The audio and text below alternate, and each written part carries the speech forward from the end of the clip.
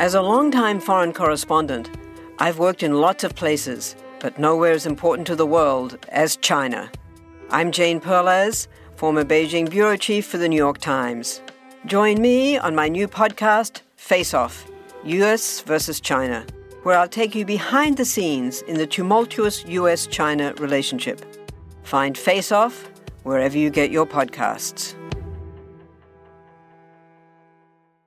Want to learn how you can make smarter decisions with your money? Well, I've got the podcast for you. I'm Sean Piles, and I host NerdWallet's Smart Money Podcast. Our show features our team of nerds, personal finance experts in credit cards, banking, investing, and more. And they'll help you make the most of your money while cutting through the clutter and misinformation in today's world of personal finance. You'll get clarity on strategies to help you build your wealth, invest wisely, shop for financial products, and plan for major life events. Listen to NerdWallet's Smart Money Podcast wherever you get your podcasts. It began long ago.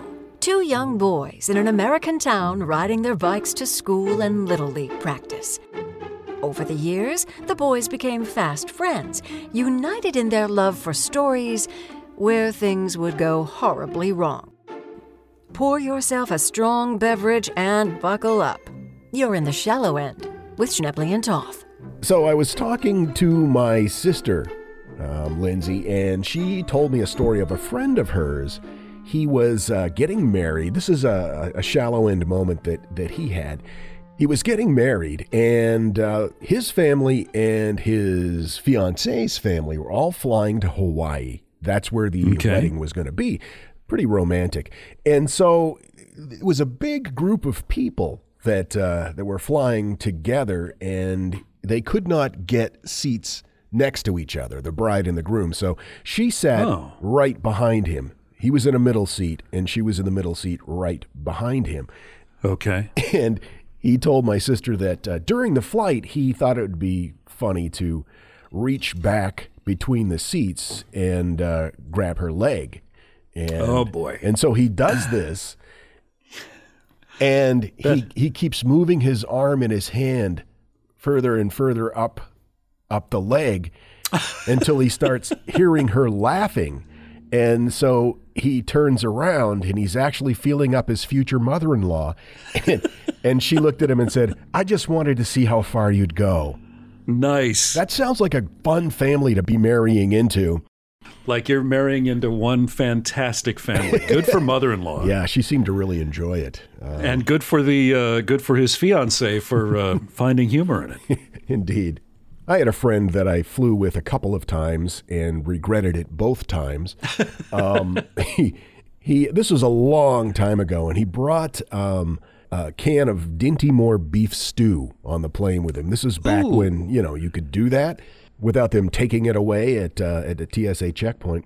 Right. So I'm sitting there next to him, and he pulls it out of his backpack, and he opens it up. It's one of those pop lids, and he dumps it in an airsick bag. And he hands me the bag, and he says, "Here, hold this and look sick." And so I did, and he rings for the cabin attendant, who comes up and goes, "Oh, I'm sorry, sir. Let me take that." And she starts to reach for it, and he grabs it out of my hand and goes, "What, are you crazy? Not while it's still warm," and then starts eating it. Oh, my God. See, this is the kind of thing that, it would get you thrown in jail these days. Yeah. Makes you pine for the days of yore, doesn't it? Or at least a can of Dinty Moore stew. Do they even make that stuff anymore? I don't know. Let me check. Boy, talk about a time and place. I mean, I can picture that label. It's still available. Wow. You can get a can of it at Walmart for $3.12. Did you know why it's called Dinty Moore? No idea. Moore opened his establishment 38 years ago. He was a close friend of George McManus, the cartoonist who dubbed the restaurant owner Dinty. McManus later gave the name Dinty Moore to one of the characters in his comic strip, and Moore himself then gave the name to his restaurant. Well, that's cool. So it was a restaurant before it was a beef stew. Sounds like, and I'm just thinking, I hope they send us some free Dinty Moore for this free plug. We should have been plugging large screen TVs. That's right. If that's your strategy. or high-end sports cars. You know, Alfa Romero, what a lovely brand that is. It is Mercedes-Benz. Well, if you're ready, I'm going to jump in here with a story. Please hit me with a story, buddy. Okay. Going to tell you a story that's, two things that we both love, ridiculous and hilarious. All right. And it does, not surprisingly, involve a bumbling criminal. I love this already. But so much more. Now what would you pay? But wait, there's more. It involves not just a bumbling criminal, but also a home improvement store and a bunch of people not wearing pants. So, Man, this is a recipe for perfection. it happened just a couple of miles from my house here in Florida. Really? In fact. But let's start from the beginning. Good call. Our villain this day is a guy named Milton J. Hodges. Milton was a man who thought he had the perfect plan to rob a Lowe's department store here in Florida. Armed with a gun, Hodges strolled into the Lowe's, which is, as I mentioned, not far from where I live here in Florida. It's located in Kissimmee. Okay. He goes in with his gun and goes up to the help desk and demands money from the employees. Now, here's where things get a little bit strange. Hodges, I can just picture this in my head. He was wearing a really bad fake wig, a large fake mustache, and a cowboy hat to conceal his identity. Super Mario Brothers in the Old West kind of a thing. Yeah, I was picturing like the cowboy from the Village People, but yeah. Okay, yeah. So he's wearing this wig and fake mustache and a cowboy hat. Needless to say, he wasn't exactly blending in with the crowd, with the home improvement shoppers. Sure. Understandably, the employees, fearing for their lives, handed over the cash, which is really the proper way to respond to something like this. They always tell you, don't try to be a hero, just hand over the cash, we'll deal with it later. But when Hodges tried to make his escape, things took a turn for the worse. Uh-oh. So he's wearing, this big fake mustache and a wig and a cowboy hat. The cowboy hat. And he's carrying a gun, a pistol, and he runs out of the store carrying his sack of loot, not looking suspicious at all. No, totally blending in. It is Florida, after all. He had an idea to make his getaway, and he had thought this out. He didn't bring a car to Lowe's. He came on foot, and he thought, well, what I can do is I can run behind the Lowe's and then leap over the fence and disappear through the neighbor's yard. Now, it was a big concrete wall, and there was a dumpster up against it. And so he stacked some boxes, climbed up on the dumpster, and leapt over the wall, right into the Cypress Cove Nudist Resort and Spa.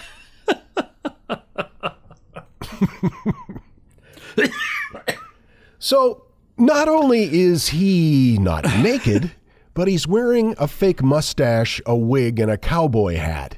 Talk about not blending in, right? He was pretty obvious. Who's the new guy? Newbie.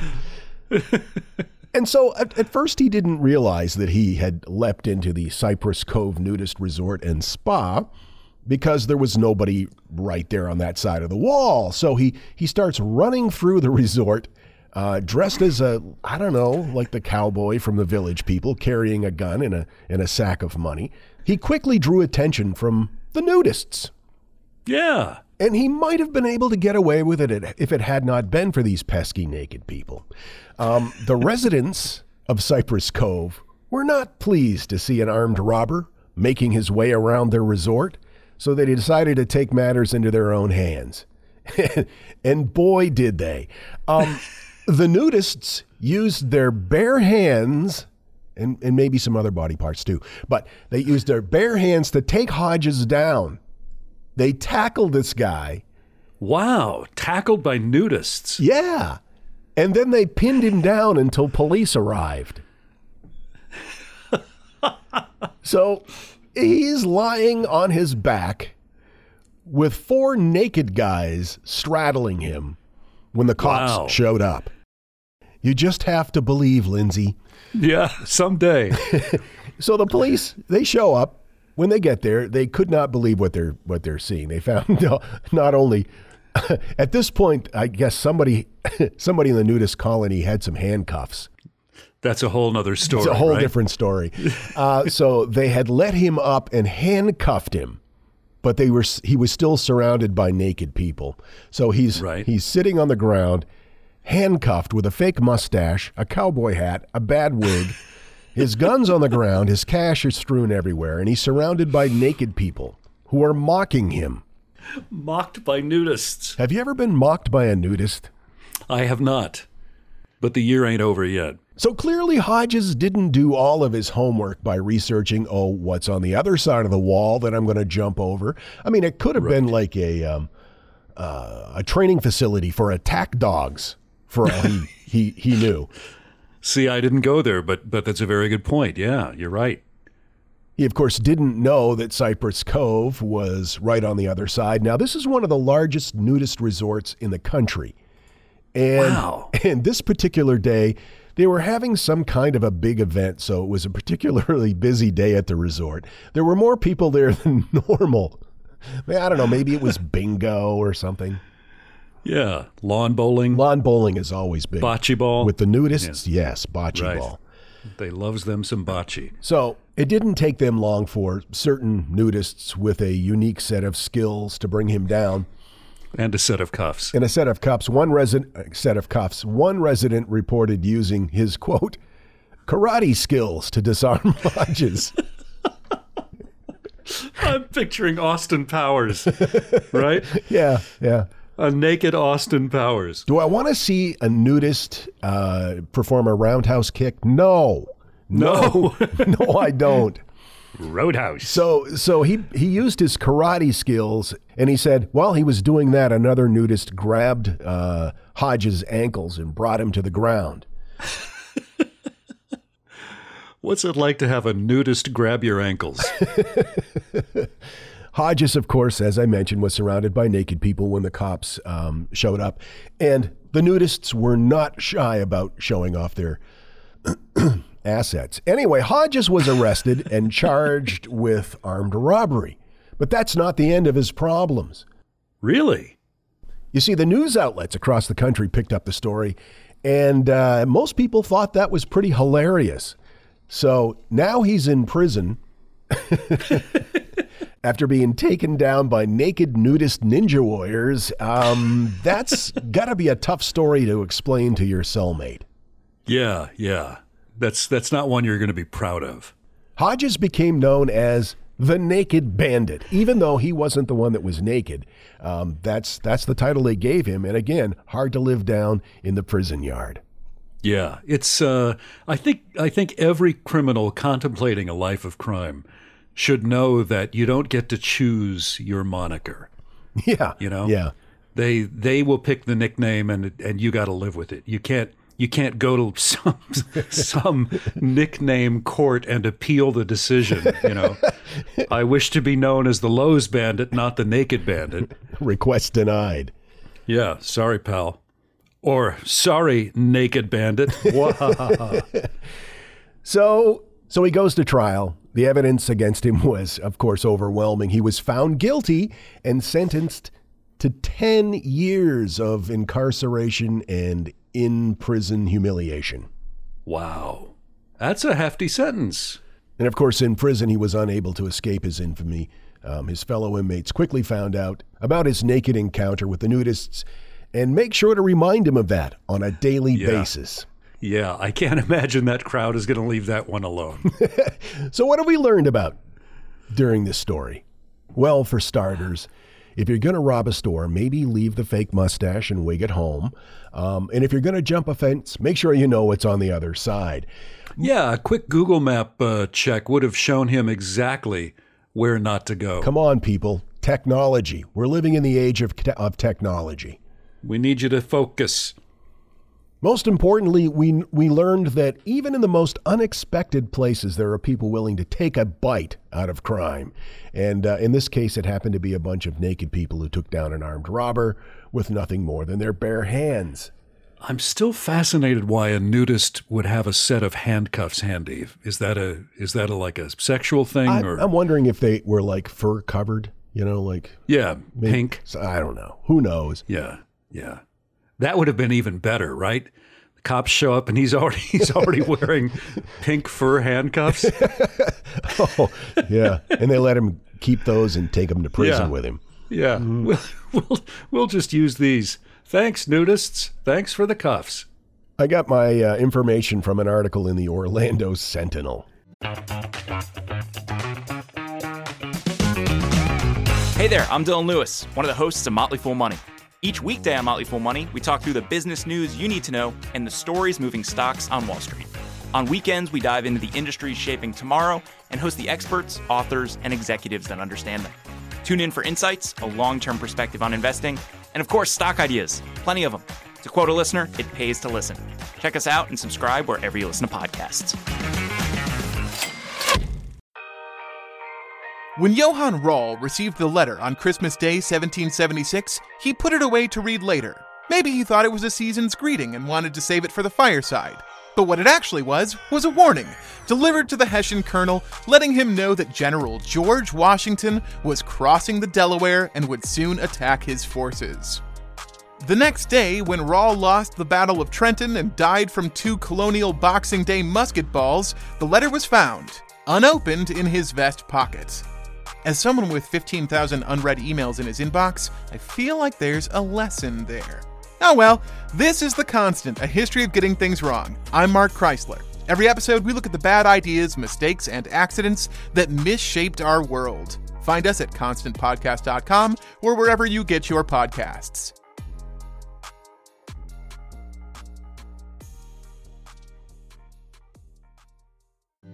You're an elf. You're a short little elf. You live in a tree and spend your time making cookies. But lately, you can't seem to lose any weight. And on that little body of yours, a few pounds are really noticeable. Introducing Elfera, the revolutionary weight loss drug just for elves. Most weight loss pills increase feelings of fullness, boosting the metabolism, breaking down fat, and using it as a fuel source. But new Elfera is different. Elfera changes the way elves think and feel about food, so it just doesn't taste the same. And they end up eating less. In just a few weeks, most elves have dropped significant body weight. Elfera should not be taken by full-size humans as the pills are too small to see, unless you're an elf. Elfera may not be covered by elves' insurance as it's still considered experimental. Elves should not operate heavy machinery or attempt difficult math equations while taking Elfera. Side effects may include elves thinking they're taller than they really are and picking bar fights with full-size humans. If you're an elf, talk to your elfin doctor about new Elfera. The email address is lifeguard@shallowendpodcast.com. We've got several emails, but this one really jumped out. This is from a woman named Sheila. She says, years ago, I had driven up to Phoenix to visit my sister, and while there, my little Mercury Capri hatchback had some sort of trouble that meant I couldn't drive home Sunday evening because naturally I waited to the last minute to try to start the car. While missing work wouldn't have bothered me much, I knew it would bother my boss plenty, so I decided to bite the bullet and spend the money I didn't really have to fly home to Tucson. Now, it speaks to my general level of immaturity that only this second do I wonder for the first time why I didn't consider a bus ticket. What, buses were beneath me? I have no idea. Anyway, my brother-in-law said he would get the car fixed and drive it down to me in Tucson. And here it is again, he would take the bus home. Well, in all my splendid stupidity, I let him drop me off at Sky Harbor Airport, which I still think is the most poetic airport name ever, and I agree with her. That is the best airport name in America. And as I was walking toward the gate, it occurred to me, oh yeah, I'm carrying a loaded gun in my duffel bag. Oh, no. That's right, a sweet little Smith & Wesson revolver with 6 bullets. The reason I carried it was I had been dating a police officer at the time who had recently put away some members of a motorcycle gang. He had been recognized when we walked into some all-night restaurant, and he told me that this gang's favorite revenge on cops was to pull a train on their woman. Oh, my God. Google that in case you need to. No. Hence the gun in the car, only now not in the car, in my bag as I'm walking toward the gates. As only someone truly deserving of claiming residence in the shallow end can, I naively thought, well, maybe they won't notice. Bold as brass, I walked up to the inspection conveyor belt under the sign, quote, "Do not attempt to carry firearms beyond this point." Keep in mind this was before 9/11, like that's any excuse. It was late at night, the area was pretty empty, and the guy watching the screen looked very bored. I said something like, "How's it going?" He didn't say anything to indicate he found my remark witty or me worthy of notice. The bag rolled across, I picked it up, and started what I hoped was a casual meander down the carpet, even while listening for the sound of boots pounding down behind me. Nope, none, nothing. Wow. I boarded the plane. And while I'm putting my bag up, it occurs to me to wonder if maybe I was wrong the whole time. Maybe I didn't have the gun with me, so I zip open the bag. Yup, the gun's right there. For a moment, I wonder if I should call over a flight attendant to say, "Can you believe what some idiot just let me do?" But the smartest thing I did that night was to realize how truly, madly, deeply shallow end that would be. I never have figured it out since the duffel was lavender, and I clearly wasn't that smart. Did the guy just assume the shape was something like a blow dryer? I don't know. But I know that never will I ever attempt to carry a firearm beyond that point again. I would like to say, quote, "If this keeps even one person from doing what I did," unquote, but I don't think even one person would be dim enough to try. Yeesh. Before sending this, I tried to figure out online if the statute of limitations for this is expired. And while the penalty looked severe, I think there was a 5-year expiration on charges being filed. Okay. Here's hoping. I'll let you know. Love your guys' show, Sheila. Wow. Sheila, she should have titled that story, "Pulling a Trains, Planes, and Automobiles." There you go. We could rename that. That just scares the hell out of me. And her point about a pre-9/11 world is a very good one, because now you see YouTube videos and TV news reports about, somebody who's truly innocent, forgetting they have packed a gun in a backpack, and the hours and hours of interrogation and, oh God, it's just horrific. I mean, I freak out sometimes wondering if I've left a pocket knife in a backpack when I fly. Yeah. I don't travel with weapons as a rule. Kat, on the other hand, does. And well, how many times has she run afoul of Disney security now? Was she up to half a dozen? Oh, at least. And TSA, everything from those pointy, spiky knuckle things, like brass knuckles with the spikes on them. She had that on her key ring as, self-defense. Sure. Forgot she had it.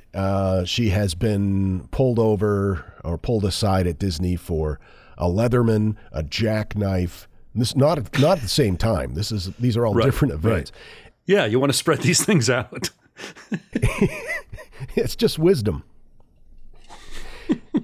And then one day we were at Magic Kingdom, and she reaches in her bag and she goes, and we're in the park, and she goes, "Oh my God, I still have my taser." Holy moly. And they hadn't caught it. And so she's like, "Well, will you, because we were going to park hop, will you take this back to the car for me?" I'm like, "Yeah." So I threw it in a plastic bag that, I got from one of the shops, and I just strolled out and dropped it in the car and came back. And sure enough, when we went to the next park, they tore her purse apart that time. And she, wow, I don't know they would have just confiscated it. I'm sure they run into that kind of thing all the time, but yeah.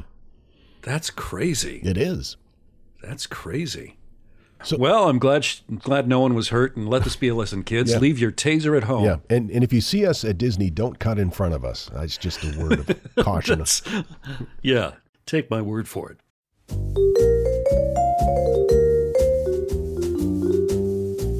Have you ever wondered what really happened to Amelia Earhart or the lost colony of Roanoke? Do you ever find yourself scouring the internet for vicious Victorians and their murders by gaslight?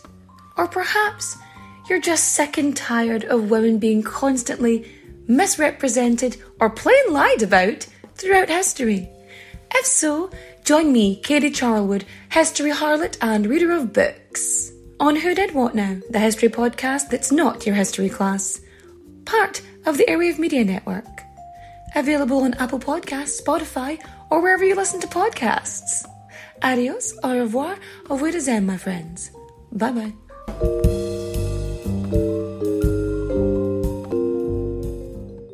I'll be seeing you.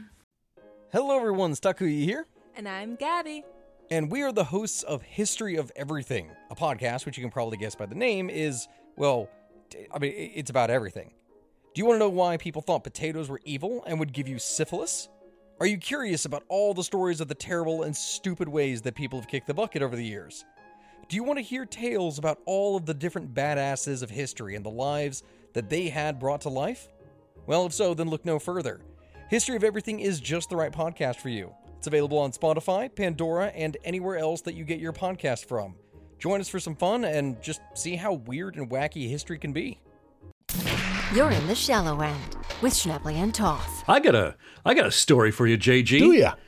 This is actually from a listener named Sarah, and I am so grateful to her for turning me on to this, because this is probably one of my top 5 favorite stories in the history of this podcast. This one is just priceless. This is set in a small town in northern Tennessee called Rogersville, which is not far from the Virginia border. This event took place in July of 2004, and this was actually so funny that it made Jay Leno's Tonight Show monologue 2 nights in a row. When you think of a jailbreak, you typically think of something fairly well planned, right? A well-planned breakout. Well, I also, when I think of Jay Leno, I don't think of anything funny in his monologue. So this will be kind of... Wow. Oh, come on. Where were you hiding that one? I'm a Kimmel man. What can I say? Okay. Well, that explains it. Almost always, I think you'll agree, prisoners are recaptured pretty quickly after something like that happens. But this one's a bit different. It's nighttime, July 2004, and 2 inmates managed to escape this jail through a fire exit and make a hole in the exercise yard fence, 11 o'clock at night. They then proceed to walk to a nearby market just a few blocks away from the jail. Now, my first thought was, okay, you've got escaped prisoners, they're going to rob the place. But no, they simply went there to get some beer. And a pack of smokes. No smokes, just the beer. Okay. I would have suggested the smokes, but yeah, just the beer, which they did. But they didn't steal it. They bought it. They paid cash. And rather than head for the hills, they walked back to jail. They just wanted a beer. Sneak back in through the exercise fence, through the door. They returned to jail to share the suds with their buds. So now remember, when they went into the store, were they wearing like the quintessential prison garb with the stripes? An excellent question, JG, cutting to point out exactly how smart and intelligent an observer you are. They were wearing street clothes, and we're going to get to why in just a minute. So picture this. You got a bunch of guys slugging back cold brews, having a grand old time. Yeah, man, we may be in jail. It may be hot outside, but we got us some cold suds on a hot summer night. But as most of us who've been to parties where beer is flowing, you know that sometimes the host hasn't planned things through, and that's exactly what happens here. They have run out of beer. Oh no, it's only been about an hour since they returned, but they've already run out of beer. So what do? Well, they pick 2 different inmates, because, you don't want to be conspicuous. No. So 2 other inmates go out the same way. And they buy beer, but they were smart enough to go to a different market, and they do the same thing. They pay cash, they walk back to jail, and they continue drinking until about 2:30 in the morning when they were found out by jailers. Now, at the time, Hawkins County Sheriff, a guy named Warren Reimer, said the breakouts were the result of a door lock detection malfunction. Apparently, this told jailers that the cell doors in cell block E were locked, but they weren't. Sheriff Reimer said that earlier that night, a jailer had accidentally put a key in a fire emergency lock release, which opened all the electric doors in cell block E. Now, the jailer realizes what's going on and thinks he's fixed it. He reactivates all the locks. The control panel goes to all green lights, which means all the cell doors were locked again. But 2:30 in the morning, jailers discovered that the fire escape door leading to the exercise yard in cell block E was open. It was being held open by, get this, a small Bible. Okay. Proving that God indeed does provide, right? He works in mysterious ways. It was later discovered that the control panel light had malfunctioned and was also indicating that the door was locked even though it was open. So a search of E block reveals a large quantity of empty beer cans, including a few that had not yet been consumed. The total amount of beer brought into the jail that night was reported as 3 12-packs and an 18-pack. That's 54 cans of beer. Wow. So here's what's going on. Inmates are allowed to keep cash to spend in the jail commissary, and the jailers believe that these guys pooled their funds to buy the beer. I just love these names. The 4 inmates who were now facing escape charges: Ridgy Dean Coleman. I just love that first name, Ridgy. Ridgy. Wow. Never heard that before. No. Jimmy Joe Stapleton. Jimmy Joe sounds like he belongs down south. David Wayne Blizzard.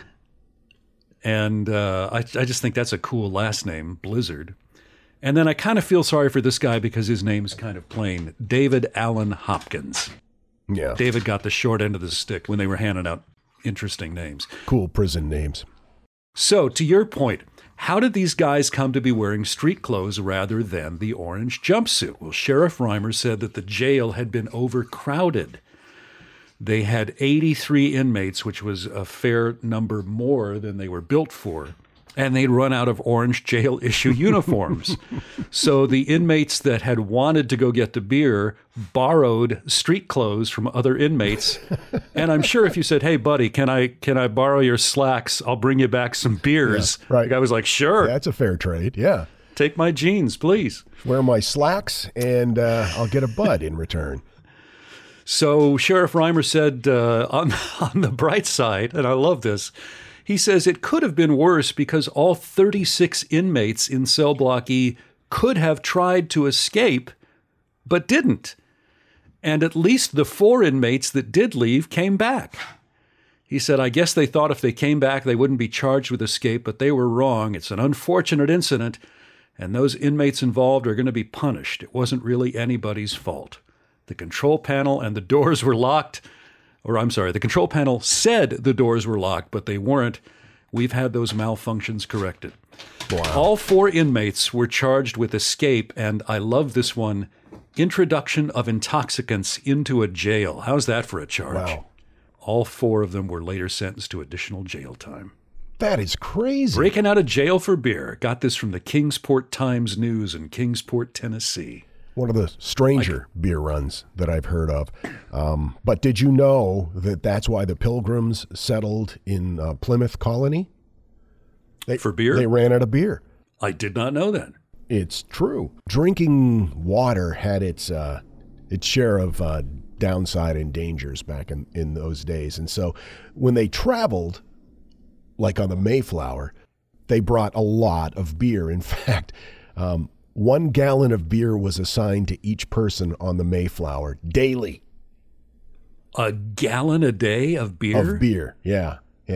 And so They ran out of beer before they got to where they ultimately thought that they were going to go. And so William Bradford wrote, he complained in his journals that he and other passengers were quote, hastened ashore and made to drink water, that the seamen might have more beer. So they had to go to shore and get clean water from the streams and make their beer. And then they just decided to stay. So the American dream began as a beer run. It did. Wow. I love that about this country. God bless America. Anchors away, matey. Note to Bud Light. There's your next campaign. Thanks for hanging out with us, you guys. We love hearing from you. Lifeguard@shallowendpodcast.com. You can send us your comments, your suggestions, your shallow end dip, or your friends. We love getting them pre-recorded on your smartphone. You can just send it in, and we'll edit it up for you. We love hearing the stories in your own voice. Yep, but if you just want to send the dialogue, send the text along, we're happy to oblige and read it on the air. Shallow End Podcast. Lifeguard@shallowendpodcast.com. We'll see you next time. Remember to make good choices. Your life might depend on it. So concludes another episode of The Shallow End with Schnebley and Toff. We thank you for listening. Oh, be a dear, would you? Please subscribe to this podcast, give these boys a 5-star rating, and think of something nice to say, even if you have to make something up. And visit us online at shallowendpodcast.com. Okay, gotta go. What do you get when you take two childhood friends with a passion for unexplored history and a whole lot of booze? You get us, Queen's Podcast. And here at Queen's, we are spilling the tea on all kinds of women from history. From New Orleans voodoo queen, Marie Laveau, to Marie Antoinette, and everything in between. Each queen is paired with a cocktail recipe that will totally get you in the mood to hear the fun, dramatic, and juicy stories of fascinating women from history. Listen wherever you get your podcasts. Cheers!